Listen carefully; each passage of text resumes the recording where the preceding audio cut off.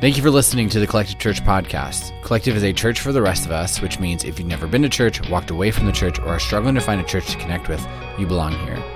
There are so many great things going on at Collective right now, so make sure you are following us on social media at My Collective Church to stay in the loop. Now let's get into Sunday's message. Well, what's up, Collective? It is cool to be able to see you guys. It's cool to be able to come out here again. If you weren't here in July when I had the opportunity to come out and speak, you can go back and listen to it if you want. But either way, it was cool to be able to just hang out here and meet you guys. It's also really cool for me to see that this is a church that not just like has tattoos, but does tattoos. Chris and Sarah from Concrete Jungle, who came out and did tattoos here in the lobby, are people that I've literally been trying to pastor for the past 10 years. And I've had a relationship with them. I've gotten to know them. I've invested in them. And it was cool for me to just hear, my wife came running in the room and she goes like, showing me her Instagram, like, Chris and Sarah are going to Collective. What in the world? And from Michael to just to show you, like, dude, they still call you their pastor. And I'm like, I haven't seen him in 2 years, but I love those people. And I'm just always good with more ink, right? So if you don't know me, my name is Ryan. I'm the community director at Mosaic over in Elk Ridge, close to the city. But it's an honor and a privilege to be able to preach here today. So last summer, my wife decided that she wanted to run and train for her first triathlon. And we've done races in the past, and they've all been runs. Like, we just increased the distance over time. We did a 5K, and then and then a 5-miler, and then a 10K, and eventually worked our way up to a half marathon. And we both ran it, but we both hated it and decided we're never going to run a distance that long, and it really just shouldn't be ran by anybody that's human. So either way, she came to me and she goes, hey, how do you feel about training for a triathlon? And I said, that sounds like death. I don't want to do it. I don't like cardio. I don't like swimming or running or biking. So I really don't want to do it. But she was like, all right, cool, I'm going to do it. I'd like you to do it with me. And for clarity, this isn't like an Ironman or a half Ironman. This is a sprint triathlon, the shortest of all triathlons. It is like a half-mile swim, 14 miles on a bike, and a little over 3 miles on a run. I talked to a couple of guys at my work who had completed the Ironman and half Ironman and just started asking them. And one of the guys goes, hey, dude, you don't even have to train for a sprint triathlon. Like, you just be able to go out and endure it. You could just go do it. You're fine now as you are. And I was like, all right, cool. I guess that sounds good for me. I borrowed his bike, got a membership at the Y. We started training. We're swimming, biking, we're running. And our training sessions just keep getting longer and longer and longer. And they begin to take up more and more of our evening, especially when we're both training, because we can't do it simultaneously with the kids. And so I had to move my training sessions to the morning. And so one morning I decided I'm going to ride my bike to work. It's about 20 miles from my house. It was a little bit longer than what the training had called for, but my philosophy was, if I can crush this ride, I can crush this race. All right. And as I'm doing that, or as I'm preparing for that, I'm also listening to a book in my headphones by Jocko Willink called Extreme Ownership. And if you're not familiar with Jocko Willink, he is a guy that like gets a ton of stuff done and embraces the pain of life, and no excuse is ever good enough for him. And he constantly lives in a state of like, I'm just going to accomplish what I need to. He literally made a video called Good that you could look up on YouTube. It's about 2.5 minutes of him just addressing every problem that could be in life, and his whole response is good. Here's a preview of it. Did something go wrong? Good. It exposes your weakness and shows you where to improve. Did something get delayed? Good. You just have more time to prepare. Did something go different than what you expected? Good. You learn to be diverse in your thinking. And the video is 2.5 minutes of that, right? In any case, I put it on in my headphones. I start my ride around 6 a.m. to head towards church. I barely get off my road, and one of my tires is looking a little bit low. And I'm like, good. Just gives me more time to ride back. Good. I'm going to go over 20 miles today. Good. I get to put some air in it, and I get to be better set up for the rest of my ride. This is awesome. So I put some air in my tire. I get back out on the road, and about 2 miles from my house, all of a sudden I hear a pop.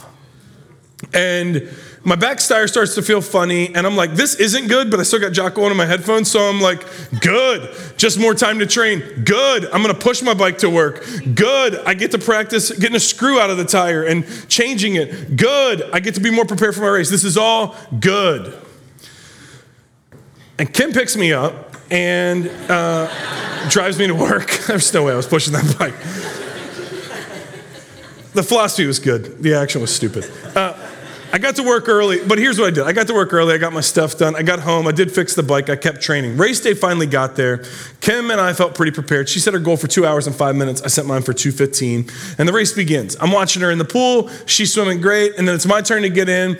And on lap 1, I'm like, I feel good. And then I start to quickly realize that like there's a big difference between swimming in a pool with a bunch of senior adult walkers at the Y and swimming in a pool with a bunch of competitive swimmers. The wake is completely different. So how much I need to turn my head to clear like the wake or the waves, I'm not turning it enough. So I'm just sucking in water. I wind up breaststroking 8 of the 12 laps. The person who's at the wall like trying to encourage you is like, you're doing good, I think. And finally finish that up. I get out of the pool. I walk down to the bike. And for the first mile of riding the bike, I feel like I'm just trying to like clear the water and the air that I've been swallowing for the past 35 minutes. And in the middle of that, 2 bikers are coming the opposite way, moving pretty quickly. And I swear to you, one of them screamed out, wrong way, wrong way. And I immediately get in my head and I'm like, how could I be going the wrong way? I followed the arrows, but it said to go counterclockwise and I'm definitely going clockwise. And am I going the right direction or am I going the wrong direction? I completely contemplated that for the next 5 minutes while I was riding. I ultimately decided to turn around. I go about a half mile back on the course before seeing someone I knew was in the race because he was the guy who sang the national anthem before we got started. He gave me a weird look as he went past me in the original direction I was going. I turned back around. At that point, I've completely abandoned Jocko. Screw that guy. The idea of good is no longer there. I fully embrace negative self-talk. I'm picking on myself for everything. I'm unqualified. I'm stupid. I'm fat. I'm out of shape. I didn't train enough. I was replaying every conversation I'd had with anybody in the past month and turning it into a negative one. The buddy of mine who did the Ironman saw me ride to work a couple weeks ago, and he goes, hey man, your seat height looks a little bit low. You might not be getting the full power of your pedal. That conversation quickly became, you're not even getting full power. How could you forget to change it? Did you even try to prepare? I'm literally riding up a hill for the second time, slower than I could be, and I've wasted time doing it because my seat height is off. Around the 5 mile mark, I pass a boat in some guy's yard for sale, and I thought, I'd rather stop and look at this sketchy boat than continue with this race. My wife can finish her race, realize I quit, drive the car, find me 5 miles down the road, I'll throw the bike in the car, hand it back to my stupid friend at work, and then I'm just gonna go home. I didn't stop, I eventually finished, and I say eventually because it took me a long time. Shortly after crossing the finish line, Kim and I took a picture, which I'm not going to show because I wasn't wearing a shirt. Nobody needs that image. We celebrate the moment, and we start to head home. Now, for most of the afternoon, Kim keeps checking the race website to see if she beat her goal, right, with the official times. The official time comes out. She did it in 1 hour, 54 minutes, and 7 seconds. Right. You can give it up for her. Yeah. She's not here this morning. She's staffing Liminal, so she doesn't know that. I'll tell her people clapped. Either way, she beat her goal by over 10 minutes. It was awesome. I completed my race 2 hours, 23 minutes, and 18 seconds, and I beat a total of 3 women. And I'm not picking on women. I was also beat by 10 people over 60, including a 75-year-old who beat me by 14 minutes. I missed my own goal by 8 minutes, 7 of which I was making circles in the middle of the bike track. And I beat one of the 3 women that I beat, waited in the transition area between the swim and the bike for 55 minutes because, quote, I wanted to bike with my friends. Those are the people that I beat. I need you to understand, I absolutely hated every single part of that race. I was ready to give up. I determined I'd never do a triathlon again. And then when I looked at that score sheet, I was like, I guess I have to do another one just to redeem myself. A buddy of mine I sent him that story. A buddy of mine texted me. He goes, dude, hilarious. Last place male. And I was like, thanks for the encouragement. But here's why I tell you this story. For 2 hours, 23 minutes, and 18 seconds, I experienced suffering that I signed up for. Nobody made me do it. I voluntarily signed myself up to suffer for over 2 hours, and the more I thought about it, the more I realized I do that all the time in my life. It's choosing to watch another episode of The Office at 1:30 in the morning knowing I have an early work meeting the next day. It's continuing to scroll on social media, even though we all know that when we get on social media, we find ourselves angrier and more frustrated and less satisfied, but we sign ourselves up to suffer by just scrolling in the evening. It's the decision to text the ex to just see how they're doing. And whether they respond or they don't, you know that you're just going to lead to regret. And if we're honest, we know there's plenty of times where we signed ourselves up to suffer. And then there's also times where we didn't sign up to suffer. Like there's people in this room who were abused and you never signed up for that. People who find themselves suffering in a loveless marriage where your spouse just seems complacent and content to move forward and pretend that everything's okay. You never signed up for that. There's There's others that didn't sign up for the diagnosis or the chronic pain or the mental anguish of what somebody did or what somebody said or what somebody told you you were, but every single day you battle the mental images of what people put in your mind. And then there's a whole other group of people who aren't really suffering for what they did or what somebody else did. It's simply about your decision to follow Jesus. Like there's people in here who have lost friends because they stopped partying after they started following Jesus. And your partying friends say, hey, we don't really want anything to do with you anymore if you're not going to do what we do. It's the buddy of mine who the same day he decided to get in the baptism tub and give his life to Christ was also the same day that his girlfriend said, I don't want to be in a relationship with a man who wants to set those kind of boundaries. And he goes, I'm more lonely than I've ever been since following Jesus. It's some of you in here who are suffering because you know your kids don't know Jesus, and daily you find yourself begging God to bring them back and redeem them, but every single conversation you have with them just seems to prove more and more that they have no interest in God and no interest in coming back to him. Aren't you glad you came to Collective this morning for this kind of encouragement? And I know it's kind of like frustrating and it just kind of stirs up some things, but the reality is, like, have you ever wondered, like I have, isn't this idea of following Jesus supposed to be easier? Isn't life with Christ supposed to end the suffering? Why am I going through so much pain if I'm doing what he says? And the reality is following Jesus does lead us to life, but it also calls us to sacrifice. We have to sacrifice at times what we love most for what matters most. Jesus calls us to pick up our cross and suffer with him at times so we can redeem the world that he died to save. And so this morning, my goal isn't to resolve the problem of suffering in our world. That's like the effect of sin and brokenness. I can't fix that. Instead, I want to give us a new lens, a new way of looking at our suffering and our challenges to help them become things that empower us instead of derail us. A way that our struggle can make us stronger, a way that the pain that we experience becomes a platform for how we care for others. I want us to be able to look at our past, our present, and our future and write something like what the Apostle Paul wrote in 2 Corinthians 4. He says this, he says, we're pressed on every side, but we are not crushed.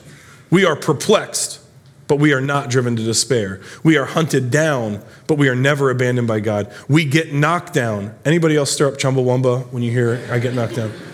First service didn't get it. Pray for him, all right? But we get knocked down, but we don't get destroyed. Like, when you read that, does anybody else want faith like that? Like, Paul is so spiritually grounded in his relationship with Christ that things that should disrupt him to his core don't even really seem to faze him. How nice would it be to, like, face challenges in life and then not give up? To be confused, even confused by God or with God, and know that, like, we're not in despair. To feel like at moments in life we're being hunted down and chased and like sought after in a negative way, but to know that God has never left us. To be aware that like life will kick us, life will knock us down, but we could know deep in our bones that we are never going to be destroyed. Like I'm convinced we all want to be people who are mentally tough and display that kind of fortitude. So my question for you this morning is when you struggle, when you go through suffering, how do you respond? Are you a person who tends to be tough and enduring, or are you more frail and unsteady? How do you talk to yourselves in moments of heartache and pain and struggle?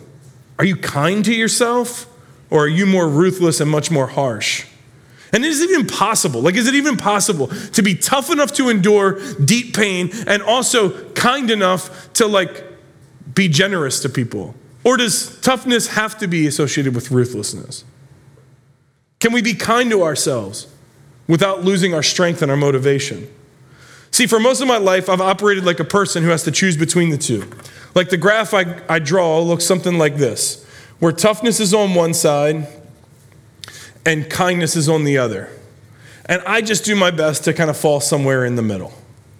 Of like, I don't want to be too tough where I lose kindness, and I don't want to be too kind where I just get run over. And so I try and find myself somewhere in the middle. And then there's some days in life where like the world upsets me and the world frustrates me, or just traffic is bad because I live near Baltimore. And I find myself over here being an a-hole. Kindness isn't on my radar, but I got to stand up for myself. And then on the opposite side, there's days where I'm like, man, I just want to restore the relationship. I just want something to work out. I just want something to be different. And I kind of find myself over here, and it's like I lack some toughness. I lack some discipline. I lack some boundaries, but I'm just trying to show some grace. And I try and just kind of live this out on a regular basis. But then when I like look at the example of Paul, it seems that Paul had both.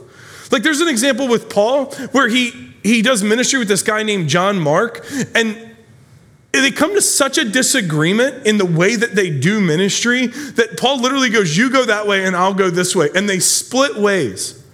But then later we see Paul write a letter and he goes, hey, send John Mark to me because that man is, quote, profitable for the ministry. Like, how is it that Paul displays toughness and like fortitude and holding the line and sticking to truth, but also kindness and grace and restoration?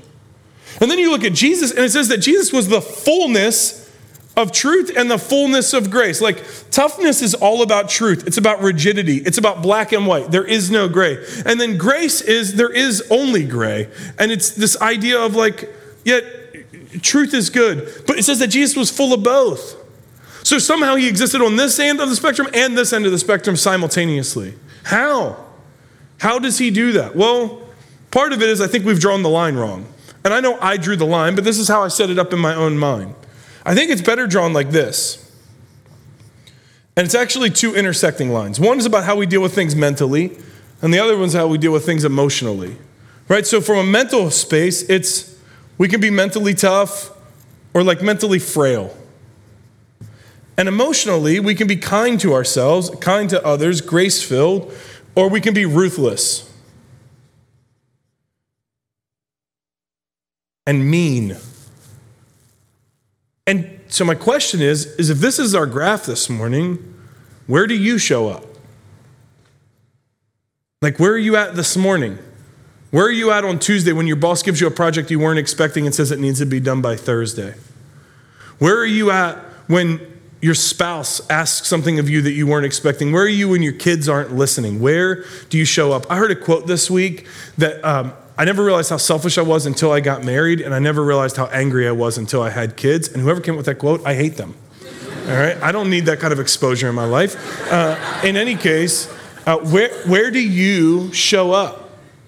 Right? I think Paul, when we see him, like in how he deals with John Mark, there is a toughness and a kindness. And so Paul's here. Right now, you go, well, where's Jesus? Jesus is up here. Let's not play. He's the fullness of grace and truth. He models everything. He's perfect. He doesn't move. But for the rest of us, this chart is actually probably dynamic. Like, wherever you show up, you're probably moving in and through out there as you're influenced by the different things that are going on in life. As you suffer, as you struggle, as you experience joy, all of that's going to kind of move you around a little bit. But where do you show up? See, for me, I show up here a lot. Less mentally tough than I want to be and more kind than I probably should be at times. But either way, I show up here. If you're like me and you show up here, you may be a person who starts a lot of things you don't finish. You may be a person who goes, yeah, I can do that. Yeah, I'm excited about that. Yeah, I want to do something. But we don't actually do it. You may be great at giving grace, but probably bad at setting boundaries at times. You probably miss some deadlines just because that takes mental fortitude to sit down and do what you don't feel like doing in the moment.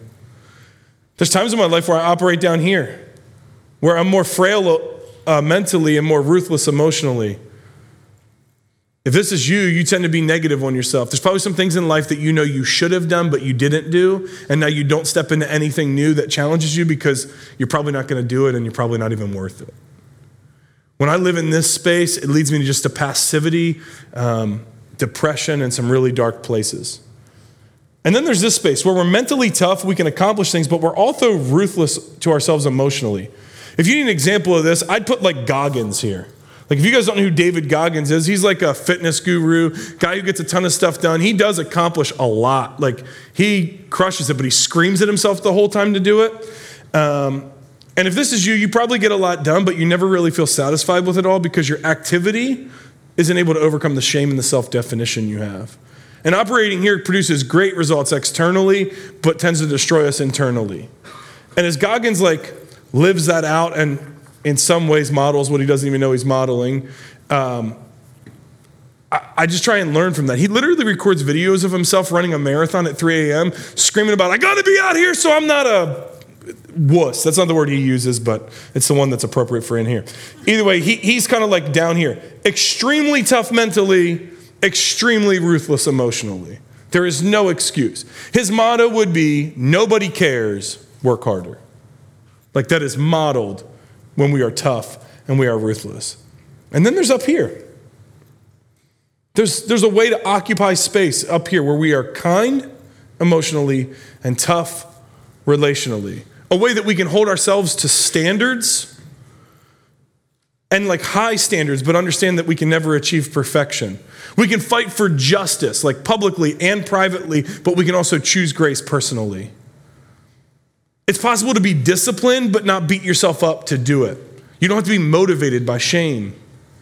And so my question for you this morning is, where do you show up? Most of the time, where do you show up? Are you satisfied with it? Do you like where you find yourself? If your answer is no, and you'd like to grow, I want to encourage you, growth is possible. And if you need an example of that, I'd give you the example of the Apostle Paul. Paul, earlier in his life, went by the name Saul, but he operated down here, like all the time. He is here, just down in this space, right? And he is unbelievably religious. He says, I was the religious of the religious, the Pharisee of Pharisees. I have followed every law, I have memorized them, and I expect you to do the same. I have no grace and no compromise for people who don't want to follow God. And then when Christians come on the scene and they begin following Jesus and they begin preaching something different than the Jewish faith he came up with, he ruthlessly hunted them down and murdered them. He martyred more people than anybody in his generation because he was unbelievably ruthless and unbelievably tough mentally. And you go, well, how in the world did he change? Jesus. He met a resurrected guy who he had known was crucified, who then offered him grace if he was willing to repent. And he literally changes his name and his mission and begins to live life pursuing what Jesus calls him to. And he begins to experience a life that is so much more fulfilling. And he moves from being a martyrer of Christians to the most successful church planner that we know. He's successful in both, but now he experiences it with grace. And let me just pause here for a second. If you're trying to live life like up here without submitting to Christ, you can do it for periods of time, but you're going to struggle to do it in a sustained way. Like the only way, in my opinion, the only way to live in a sustained pattern in that top right quadrant is through the power of Christ. And if you want to know more about what it means to follow Jesus, check the baptism box on your connection card, and somebody from the team is going to reach out to you this week and have a conversation and help you understand what that means. But for those of us who are followers of Jesus, we're called and we're expected to live up here. Not perfect, but growing. And regardless of who you are, if you want to grow in this, I want to give you just 3 quick steps that we see throughout the Bible on how to grow. The first one is this: assess where you are. For some of us, it means just plotting it out. You need to draw that graph in your own journal and plot it out. For others of us, it may mean we need to ask our spouse or our kids how we show up. How do we show up when we're happy? How do we show up when we're frustrated? How do we show up when they're listening and when they're not? If you're single, maybe you need to ask a trusted friend how you show up and talk to yourself in the trying moments of life. But we have to know where we are. One verse that comes to mind on this topic is Romans 12:3, where the Roman people are like debating about who's better and who's worse, and they're kind of measuring themselves against one another. And Paul writes this to them. He says, don't think you are better than you really are. Be honest in your evaluation of yourselves, measuring yourselves by the faith that God has given you. See, Paul's point is that growth requires truth. You cannot grow from where you are if you don't know where you are, or you won't admit where you are. And then once you've identified where you are, step 2 is this: pick one way to grow. Regardless of where you show up, the reality is we all have room for growth. I know there's probably a million different things you could start doing and to start growing in different areas. Pick one of them. You're not going to change every single pattern in your life this week. I know that because I've tried that. It does not work. So pick one thing to address and start doing it. And you might have an idea already, but here's a couple. If you want to grow in mental toughness, consider starting your day with a cold shower to set a precedent that your decision is stronger than your preference. Give yourself a checklist when you start your day, and then don't quit your day until you finish it. Start a Bible reading plan and be determined to not miss a day. Now, if you're a person who needs to grow in kindness, that's the area you want to grow in. Consider starting your day with gratitude. Journal 3 things that bring a smile to your face when you think about them before you start your day, because tenderness and connection with God are actually better than achievement in the morning. Start your daily prayers with confession as a reminder of how much you are in need of grace before you go out and try and actually give grace. Try this one. Do something weekly where you cannot win. And I don't mean where you cannot fight to win. I mean where you cannot win. Paint a picture that you're never going to hang up. Write a story that nobody's going to read. Play a video game that there's no achievement to accomplish, but just because you enjoy doing it. Like, allow yourself to be kind to yourself and do something you enjoy.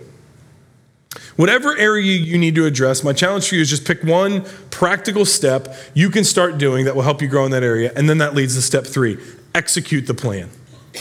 This isn't confusing, this isn't groundbreaking, but whatever practical step you need to take, it doesn't actually help you until you start taking it. So from now till the end of the year, I want to challenge you just to commit to taking your step daily and put it on your calendar. Make it a priority. And then if you miss a day, don't scream at yourself and quit. That's operating down in this space. I've been there plenty. It doesn't really work. Extend grace because you're a man or a woman who is trying to figure things out and trying to figure out how to experience growth and then start back up again. Quick story on that. I have a buddy who had hundreds of days sober from pornography. And out of nowhere recently, he looked at it 3 days in a row. And he spent some time reflecting on it. He set an appointment with his counselor. And we sat down with his counselor. He kind of told him the story. And his counselor goes, so what happened? Like, not so much on day 1, but what happened on day 2 and 3? Why'd you mess up again? And he goes, well, after day 1, I just told myself I've wasted 100 and some days being sober. I can't do it anymore. And so day 2 and 3 weren't about the fact of getting back on the horse. It was the fact of, like, shame is the loudest voice in my mind, and it doesn't matter what I do anymore. We don't have to live life like that, because neither Paul nor God calls us to persevere as a way of earning God's respect because we don't matter. But because of Jesus, they teach us that we no longer have to strive to earn something from God. Instead, we strive and we strain because God's already given us something, and we get to do it. See, check out what Paul writes in 2 Corinthians 4. This is what we started with, but I'm going to read a little bit more of it. He says, we now have this light shining in our hearts, but we ourselves are like fragile clay jars containing this great treasure. I love that Paul calls himself fragile. He is a man who is spiritually grounded, mentally tough, emotionally kind, and recognizes that his body is fragile and going to die one day. And that's what we're all trying to figure out. How do we live out? But he goes, we're fragile clay jars, but we contain this great treasure. And it makes it clear that our power is from God, not from ourselves. We're pressed on every side by troubles, but we're not crushed. We're perplexed, not driven to despair. We're hunted down, never abandoned to God. We get knocked down, but we are not destroyed. And then he writes this, through suffering, our bodies continue to share in the death of Jesus so that the life of Jesus may also be seen in our bodies. That is why we never give up. Though our bodies are dying, our spirits are being renewed every day. The message of Goggins is nobody cares, work harder. The message from Paul and from Jesus is God sees you so you can keep going. Paul is teaching us what Scripture has taught him, which is we can never give up because God is with us. And I know what some of you might be thinking. Like, if God is with me, why do I feel so alone? If God is able to give me strength, why do I feel so fragile? If he's here, where? And I know those questions because I've asked those questions myself. See, in 2009, the late 2009, I was in ministry full-time as a youth pastor. I was doing my best to love God, love the church, and love my wife well. Things weren't perfect, but they were about to get a whole lot worse. The arguments in my marriage, my lack of self-discipline, and our broken communication had finally been too much. And my wife said she needed some space. She went to visit a friend of ours on a weekend just to get away. The next weekend, she went back, and the next weekend, they wound up making out. A few months later, in February, she moved out, and for the first time in my life, I spent a birthday alone with nobody even knowing that my wife was gone because I was too ashamed to tell anybody. A pint of Red Bull, that'd be disgusting. 4 Red Bulls and a pint of Jaeger later, I passed out in the shower amidst my own honey bunches of oats that I'd had for dinner. I woke up the next morning, I took myself to work to go back to ministry and do the Lord's work. I did my best to care. I did my best to perform well. I did my best to do everything while hiding and writhing in emotional pain. Next year, the divorce is finalized, and I was officially alone, stuck in a basement with renters renting the top 2 levels of my house. For the next 3 years, I rode around without a seatbelt on, praying praying that God would let somebody run a red light and take me out because I didn't want the pain anymore, but I didn't want the shame of suicide on my family. And you know what God did? Nothing. I didn't hear anything. It wasn't that he answered my prayer, it's that he never said anything. And then in October of 2014, I had the chance to go to Israel and walk the steps of Jesus with a group of pastors I respected. We were staying on top of Mount Arbel where Jesus had gone after feeding the 5,000. And some guy walks up to me and he goes, "Hey, that right there is the center of the Sea of Galilee." And I went, "Cool. What am I supposed to do with that? Like, there's more to your story. Just tell me the rest of the story." And he goes, "Well, the Sea of Galilee is kind of shaped like a diamond, like a little bit offset, and it's 12 miles this way and it's 6 miles this way. And then we know from Scripture that the disciples were about 3 miles offshore. And so the only place they really could have been was kind of right in the center of the Sea of Galilee." And he goes, that's right there. It's just cool to know that Jesus never lost sight of them, even though they couldn't see him because the storm was too much. And I just started weeping, which I don't think he was expecting. But his comment, that I don't know if it was the Spirit leading him or his breakfast leading him, his comment became an answer to a 4-year-old prayer where I felt like God had just abandoned me. It exposed a bad assumption I'd made when I didn't hear anything or see my situation team. It made such an impact on me, I literally tattooed it on my arm. I have a tattoo right here of Mount Arbel and the Sea of Galilee as a reminder that God sees us in our pain. And here's the thing, right? That's a cool story, but I'm not going to be here next week. I'm going back to Mosaic, and if you're anything like me, hearing a cool story is motivating until more suffering happens. And if you struggle this week, you need to be reminded next week that things are good, not just this week that things are good. And the reality is, I might not be here, but other people are. And the writer of Hebrews says we need those other people, and we need to be reminded of their stories. In Hebrews 11, the author lists out like all these heroes of the faith, and he says these are the people who model what it is to follow God and submit to Jesus. And then he writes this to start off Hebrews 12. He says, "Therefore, since we are surrounded by such a huge crowd of witnesses to this life of faith, let us strip off every weight that slows us down, especially the sin that so easily trips us up, and let us run with endurance the race God has set before us." So I want you to imagine for a moment that you are running a race, the race he just described, and there is a huge crowd of witnesses. Maybe you're in a giant coliseum and you are running the race of your life. There are people cheering you on, men and women who have lived out the faith, fought the good fight, and now stand in your corner. And I want you to imagine getting tired and being worn out and ready to give up because the race is going differently than you expected when all of a sudden Jeff and Kelly Aiken from Collective show up and they're running beside you. They listen to your frustration about the plan that you had and how this race called life is different than what you expected, and then they could empathize with you. They could share their own story. They could share their own wisdom, but Kelly would ultimately end the conversation with the same challenge from Scripture that she holds on to and that she gives her boys, and that's to be strong and courageous because the Lord your God is with you. They would teach you from God's word that you are not running this race alone. God is with you. And then they'd return to the sideline and they'd keep cheering you on. And you'd go further and you'd push on, but you'd get frustrated because there were people who said they'd run this race with you. And they're not here anymore. And there's people who were supposed to be beside you, people who were supposed to be in your corner and on your team, and they've just abandoned their post. And you'd feel like quitting because you feel like you're doing it all alone. And Becky from Collective Kids would show up. And she'd run beside you. And she'd tell her story of losing people that she loved and then watching others people cope in the worst of ways. And she could empathize with your pain of being abandoned, but she'd remind you of Deuteronomy 31:6 and the words of Moses where he says, "The Lord will go with you personally. He will go ahead of you, and he will neither fail you nor abandon you." And it would be a pick-me-up. And for a while, you could lean on the faith of Becky to keep going. And then you'd keep running. And if you've ever run a long race, there's a point where the pain just starts to set in. Your feet have gone numb. Something's probably tingling. The shin splints are really flaring up. And you would just begin to feel that pain.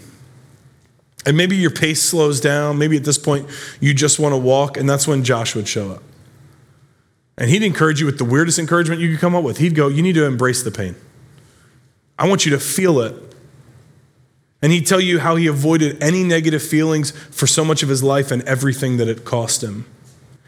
And he would challenge you to hold on to the truth in James 1. He'd say, listen, like when troubles come your way, consider it an opportunity for great joy. And you'd go, how is this joyful? And he'd go, oh, because the testing of this produces endurance. And when endurance has a chance to grow, it's fully developed. You'll be fully developed. You'll be perfect and complete, not without a need for Christ, but fully connected with Christ, and you won't need anything. And it'd motivate you and encourage you. And you could lean on Josh's faith while you keep running this race. But at some point, you're going to be done. Because the race was already supposed to be over. And following Jesus was supposed to be easier. And the opposition was supposed to stop fighting so hard at some point. And maybe you're walking. And Michael, your pastor, would show up and walk with you. And he wouldn't come to tell you stats about Collective. And he wouldn't come to share his philosophy on how the Redskins are going to get better next year. He wouldn't talk about something maybe you both care about. He'd remind you of the verses he's held on to in the midst of his pain and his struggle and the moments where he was ready to give up. And he'd teach you John 16:33. He said, hey, Jesus actually warned us about this. Jesus told us here on earth, we'll have trouble. We'll have trials and sorrows, but take heart because Jesus has overcome the world. See, the reality, Collective, is that you might be struggling, but you don't fight alone. And if you don't know those stories I just shared, you have a year's worth of podcasts to go catch up on. And you can donate food and make a difference in this city, but you must do it with sharing your story. Because there are people who need to hear stories of pain and stories of a better God who redeems that pain. But if you are a person who is struggling and going, Ryan, I don't know how to go on today, know that you're in a collective of people who are struggling alongside you and are here to encourage you. You are surrounded by such a great cloud of witnesses to this life of faith. You can keep going. Let me pray. God, I thank you for Collective, not just the name of a church, but for a collective of people who know what it is to struggle, who know what it is to be hurt, who know what it is to be in pain, and also know what it is to not give up. Because they're connected with the God of the universe, who's able to redeem it all. So God, would you be with us? There's so many of us in the room right now who are ready to give up. We're perplexed, and we don't want to be in despair. God, we feel hunted. We really need you not to abandon us. We're pressed, and we don't want to be crushed. God, there are some of us in the room that life has knocked down, and we're asking that you would not let us be destroyed. So God, would you do what you did for Paul? Would you do what you did all throughout Scripture, and would you do it in our lives this week? It's in your name we pray. Amen.